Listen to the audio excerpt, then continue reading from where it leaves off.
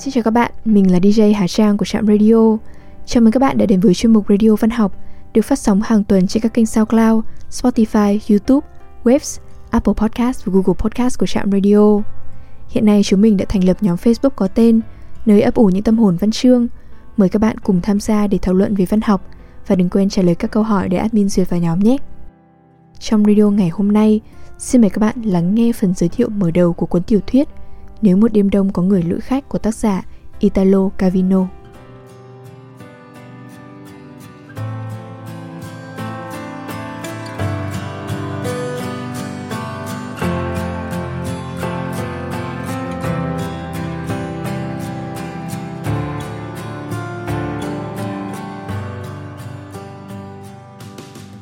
Một. Bạn sắp bắt đầu đọc cuốn tiểu thuyết mới Nếu một đêm đông có người lữ khách của Italo Calvino. Hãy thư giãn, tập trung, xua mọi ý nghĩ khác đi. Hãy để thế giới quanh bạn nhạt nhòa đi. Tốt nhất là đóng cửa lại. Ở phòng bên tivi bao giờ mà chẳng bật. Nói thẳng với những người khác: "Không, tôi không muốn xem tivi." Cao giọng lên: "Không thì họ chả nghe tiếng bạn đâu. Tôi đang đọc sách, tôi không muốn bị quấy rầy." Có lẽ họ chưa nghe thấy bạn là vì tiếng léo nhéo kia. Nói to hơn đi, hét lên: "Tôi đang bắt đầu đọc tiểu thuyết mới nhất của Italo Calvino." Hoặc nếu bạn muốn, đừng nói gì cả, chỉ mong sao họ để bạn yên. Hãy tìm tư thế thoải mái nhất. Ngồi, duỗi người ra, cuộn tròn lại hay nằm thẳng. Nằm ngửa, nằm nghiêng, nằm sấp. Trên ghế bành, trên đi văng, trên ghế bập bênh, trên ghế xếp, trên đệm, trên võng nếu bạn có võng, trên giường dĩ nhiên hoặc trong chăn. Thậm chí bạn có thể trồng cây chuối, đầu lộn ngược, tư thế yoga. Sách thì phải để ngược, cố nhiên rồi. Dĩ nhiên, tư thế lý tưởng để đọc sách là thứ bạn không bao giờ tìm được. Ngày xưa người ta thường đứng mà đọc, nuôi giá đọc. Họ quen đứng một chỗ, không nhúc nhích. Họ nghỉ ngơi như thế những khi mệt vì cưỡi ngựa lâu. Chẳng ai từng nghĩ tới chuyện đọc trong khi cưỡi ngựa. Thế nhưng bây giờ bạn lại thấy cái ý tưởng ngồi đọc trên yên ngựa, xách tựa vào bờm ngựa, hoặc có thể chằng vào tai ngựa bằng một lối đặc biệt. Ý tưởng đó có mồi hấp dẫn. Hai chân xỏ vào bàn đạp, hẳn bạn sẽ thấy đọc sách thật thoải mái. Để chân cao lên là điều kiện đầu tiên để thưởng thức việc đọc. Nào, bạn chờ gì nữa? Duỗi hai chân ra, cứ thế kê chân lên một cái gối, lên hai cái gối, lên chỗ tựa tay của đi văng, lên hai tay ghế bành, lên bàn cà phê, lên bàn làm việc, lên đàn piano, lên bản đồ trái đất. Trước hết là tháo giày ra. Nếu muốn, giơ hai chân lên. Nếu không, kéo hai chân về. Miễn là không đứng đó một tay cầm đôi giày, một tay cầm sách. Điều chỉnh ánh sáng sao cho không phải căng mắt ra. Làm ngay đi. Bởi một khi bạn đã đắm mình đọc say sưa thì sẽ chẳng có gì bắt bạn nhúc nhích được nữa. Hãy sắp xếp sao cho trang giấy không nằm trong bóng tối. Một nùi con chữ màu đen trên cái nền màu xám, chữ nào cũng hệt chữ nào như một đội quân chuột. Nhưng phải cẩn thận, đừng để ánh sáng hắt lên trang sách quá mạnh, sáng lóa lên trên màu trắng tàn nhẫn của trang giấy, ngấu nghiến gặm vào bóng các con chữ như lúc vào giữa trưa ở phương Nam. Cố mà tiên liệu ngay từ bây giờ tất cả những gì có thể khiến bạn phải bỏ giữa chừng việc đọc. Thuốc hút trong tầm tay, nếu bạn có hút thuốc, cả gạt tàn nữa. Còn gì không? Bạn có phải đi đái không? Thôi được, bạn biết rồi đấy. Chẳng phải là bạn mong chờ một cái gì cụ thể từ cuốn sách cụ thể này. Bạn là loại người về nguyên tắc, vốn không còn chờ đợi bất cứ điều gì từ bất cứ cái gì. Có lắm người, trẻ hơn bạn hoặc không trẻ bằng, sống trong niềm mong đợi những trải nghiệm khác thường. Từ những cuốn sách, từ người khác, từ những chuyến đi, từ những sự kiện, từ những gì ngày mai dành sẵn cho họ. Nhưng bạn thì không. Bạn biết rằng điều tốt nhất bạn có thể mong đợi là tránh được điều xấu nhất. Đây là kết luận bạn đã rút ra được trong đời tư và cả trong những vấn đề chung, kể cả trong những vụ việc trên trường quốc tế. Còn sách thì sao? Thì chính bởi đã phủ nhận điều đó trong mọi lĩnh vực khác, nên bạn tin mình vẫn còn có thể ban cho chính mình một cách hợp lệ cái niềm vui thú của tuổi trẻ, là mong đợi từ một khu vực được cẩn thận khoanh vùng như là lĩnh vực sách, nơi bạn có thể may mắn hoặc không may mắn, nhưng khả năng phải thất vọng là không quá lớn. Vậy nên, Bạn lưu ý thấy trong một tờ báo rằng nếu một đêm đông có người lữ khách vừa xuất hiện, cuốn sách mới của Italo Calvino, ông ấy không in cuốn nào đã mấy năm nay. Bạn đến hiệu sách mua cuốn ấy, tốt cho bạn thôi. Nơi cửa kính hiệu sách, bạn nhận ngay ra lập tức cái bìa sách với nhan đề mà bạn đang tìm. Lần theo dấu vết thị giác này, bạn len mình vào trong cửa hiệu, ngang qua cái rào chắn dày đặc gồm những cuốn sách bạn chưa bao giờ đọc. Chúng đang cau mày nhìn bạn từ trên những bàn những kệ, cố hù dọa bạn.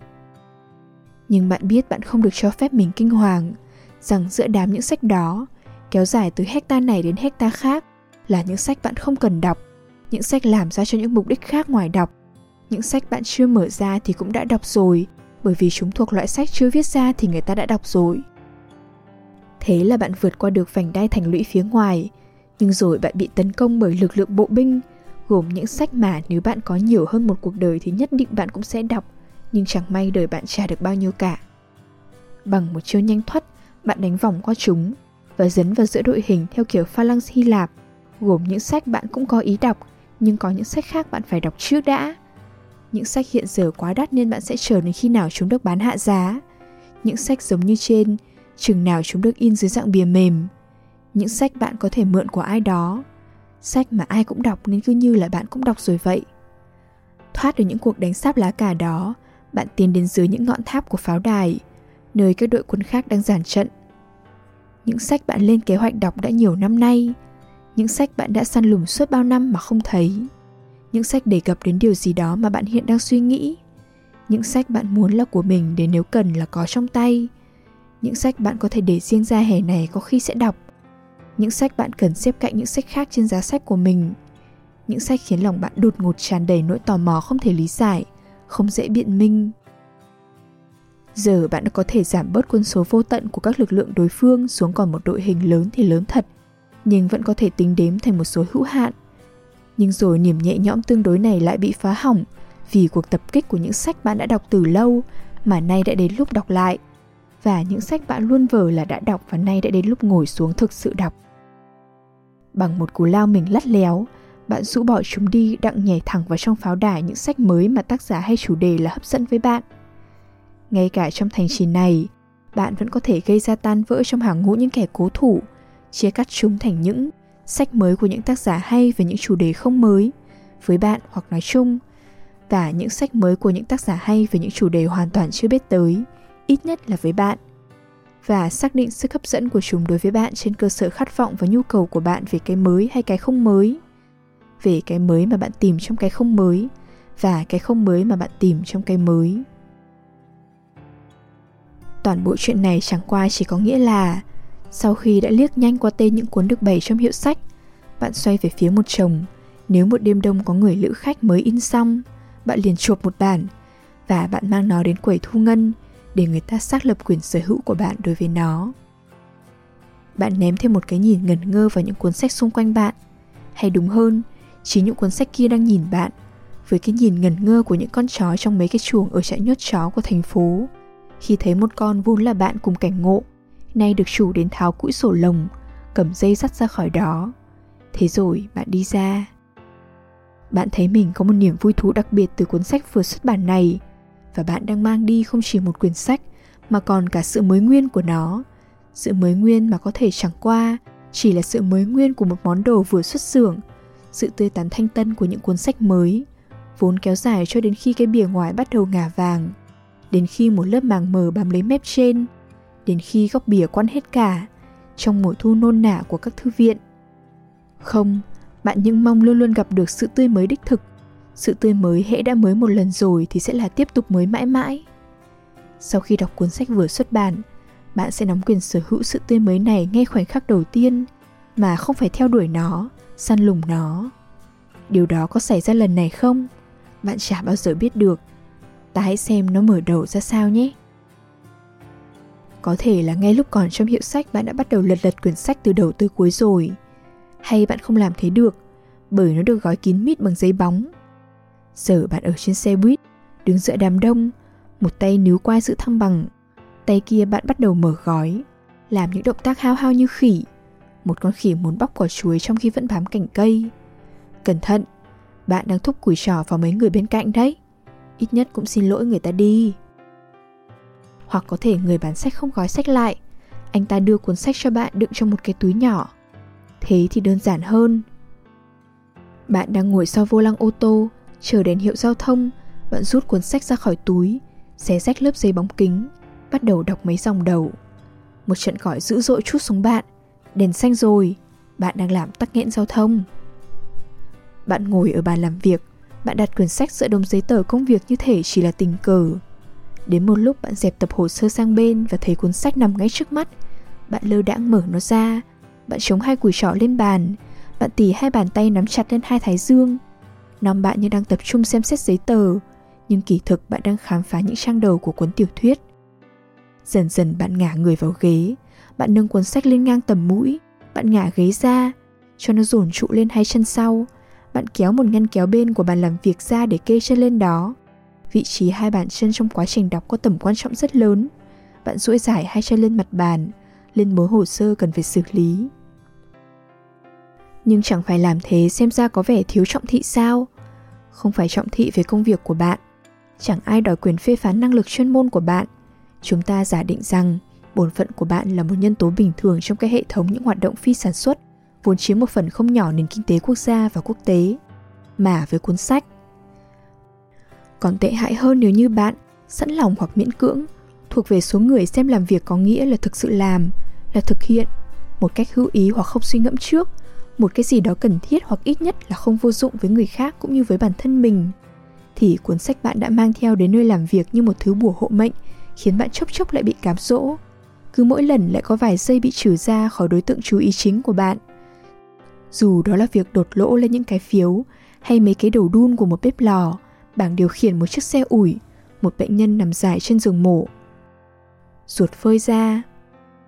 Nói tóm lại, tốt hơn bạn hãy kìm nén cơn nôn nóng, sáng đợi về đến nhà hãy mở sách ra. Là khi này đây. Phải, bạn đang ngồi trong phòng mình, bình tâm, bạn mở sách ra ở trang đầu. Không, trang cuối. Trước hết bạn muốn biết nó dài đến đâu. Không dài lắm, cũng may. Ngày nay viết tiểu thuyết dài thực là một chuyện trái khuấy. Chiều thời gian bị đập vỡ tan, chúng ta chỉ có thể sống hay nghĩ trong những mẩu thời gian vụn, mà mỗi mẩu tách ra xa theo quỹ đạo của riêng mình và lập tức biến mất. Chúng ta chỉ có thể phát hiện lại sự liên tục của thời gian trong những cuốn tiểu thuyết của cái thời kỳ khi thời gian chưa có vẻ đã dừng lại và chưa có vẻ đã nổ tung. Một thời kỳ kéo dài không quá 100 năm. Bạn xoay xoay cuốn sách trên tay, bạn nhìn lướt mấy câu nơi bìa sau. Những lời chung chung chả nói được gì nhiều. Thế càng hay, không có một thông điệp nào tuy úp mở xong lại nói hay hơn cái thông điệp mà bản thân cuốn sách phải truyền đạt trực tiếp, mà bạn phải rút ra được từ cuốn sách, dù nó nhiều hay ít thế nào đi nữa. Dĩ nhiên, việc xoay tới xoay lui cuốn sách như thế này, cả nó nữa, việc đọc trước đọc sau nó trước khi đọc vào bên trong nó, là một phần của niềm vui thú nơi một cuốn sách mới.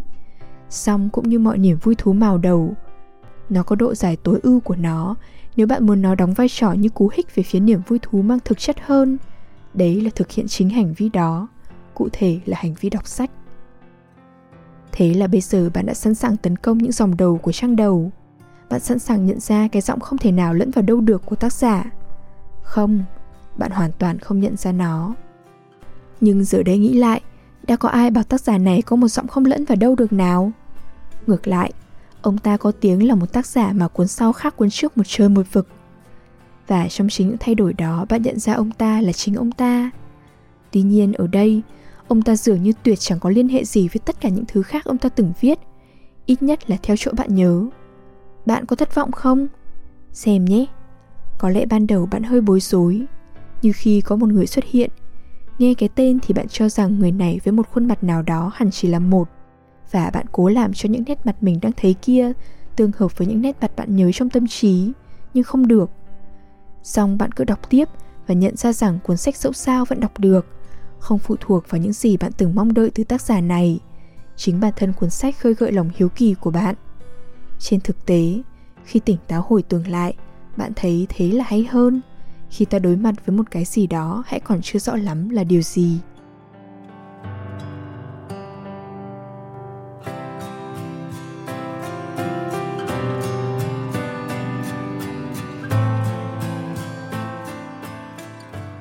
Đêm đã khuya, thời lượng của chương trình đến đây là kết thúc. Xin chân thành cảm ơn các bạn thính giả đã chú ý lắng nghe. Chúc các bạn một đêm ngon giấc.